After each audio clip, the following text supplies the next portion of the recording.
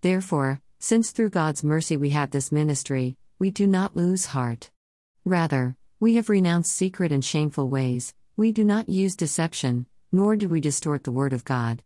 On the contrary, by setting forth the truth plainly we commend ourselves to everyone's conscience in the sight of God. And even if our gospel is veiled, it is veiled to those who are perishing. The God of this age has blinded the minds of unbelievers, so that they cannot see the light of the gospel that displays the glory of Christ, who is the image of God. For what we preach is not ourselves, but Jesus Christ as Lord, and ourselves as your servants for Jesus' sake. For God, who said, "Let light shine out of darkness," made his light shine in our hearts to give us the light of the knowledge of God's glory displayed in the face of Christ. But we have this treasure in jars of clay to show that this all-surpassing power is from God and not from us. We are hard-pressed on every side, but not crushed, perplexed, but not in despair, persecuted, but not abandoned, struck down, but not destroyed. We always carry around in our body the death of Jesus, so that the life of Jesus may also be revealed in our body. For we who are alive are always being given over to death for Jesus' sake, so that his life may also be revealed in our mortal body. So then, death is at work in us, but life is at work in you. New International Version. We all face times of adversity and seasons of life which stretch our faith and press the limits of what we can handle. You will find no promise within Holy Scripture that believers will avoid trouble. In fact, it's just the opposite. Jesus promised that those who follow him will experience trouble. John 15:18-20, 1 John 3:13, 2 Timothy 2:12. The pressures of life can sometimes be so overwhelming that we may lose heart. We might blame ourselves for the adversity we're experiencing and wish things were different. Or we may blame others for our troubles and believe that if they would just get their act together, all would be well with my soul. Yet, no matter the source or nature of the problem, believers need a point of focus to direct their troubled hearts. We all need to be reminded of the grace we possess in Jesus Christ. The resurrection of Jesus from the dead is both a spiritual and a physical reality. If we believe this truth in our hearts, we will be raised both spiritually and physically. Romans 10:9-10. This faith in Christ gives shape to the hope that, although we might be experiencing the effects of mortality and the fall of humanity, we are, at the same time, being spiritually renewed day by day. The same afflictions that cause our bodies to degenerate and dispirit us are the means to achieving a glorious, resurrected existence. 2 Corinthians 4:13-18. There cannot be the glory of spiritual and bodily resurrection without a shameful death. The way of Jesus was to absorb the shame of the world's violent ways on the cross so that we might be raised with him in his resurrection.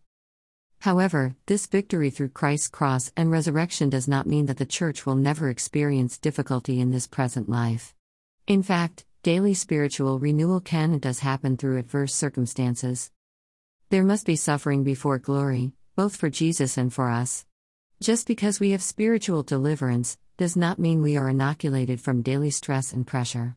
That's because it's the troubles of this life that teach us to trust God. It is the adversity which weans us from all that we have previously trusted upon to cope with those troubles. All of this begs several questions for each believer and every church. Do we give inordinate attention to either the tangibly physical or the intangible spiritual? How does the gospel impact us today? How do we interpret our earthly troubles? What place does faith in God have in our daily decisions? As we become older, are we being renewed in Christ? Does the Lord's table, as a tangible sign and seal of our intangible faith, shape our hope? We must learn to embrace our troubles as the means of growing our faith. And the first step to this is by acknowledging those troubles. There is no accepting, coping, and transcending difficult circumstances apart from this awareness. Troubles only have power over us for ill if we ignore them or put up a false front to hide them. We do not want you to be uninformed, brothers and sisters, about the troubles we experienced in the province of Asia. We were under great pressure, far beyond our ability to endure, so that we despaired of life itself. Indeed, we felt we had received the sentence of death. But this happened that we might not rely on ourselves but on God, who raises the dead. 2 Corinthians 1:8-9, NIV. The Apostle Paul wasn't asking anything of the believers that he himself hadn't already faced. Paul's Christian experience sometimes resulted in beatings, stoning and shipwreck, hunger and poverty, danger and trouble, not to mention all the pressures of his concern for all the churches he established. Yet, through it all, Paul was transparent and named his troubles so he could apply the poultice of God's grace to his afflictions. Greater than it is our brokenness, and not the pretension of having it all together, that shows the grace of God to others. Over and over again, Paul described his life and ministry in apparent paradoxes: strength in weakness, glory through shame, life through death, riches through poverty.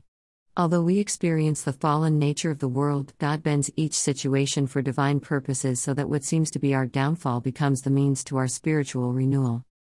Every church is inherently paradoxical, a strange amalgam of victory and defeat, faith and doubt, full of sorrow and joy. So, let us then embrace this reality and allow God to use whatever means to shape believers in Jesus for good and benevolent purposes. May it be so, to the glory of God.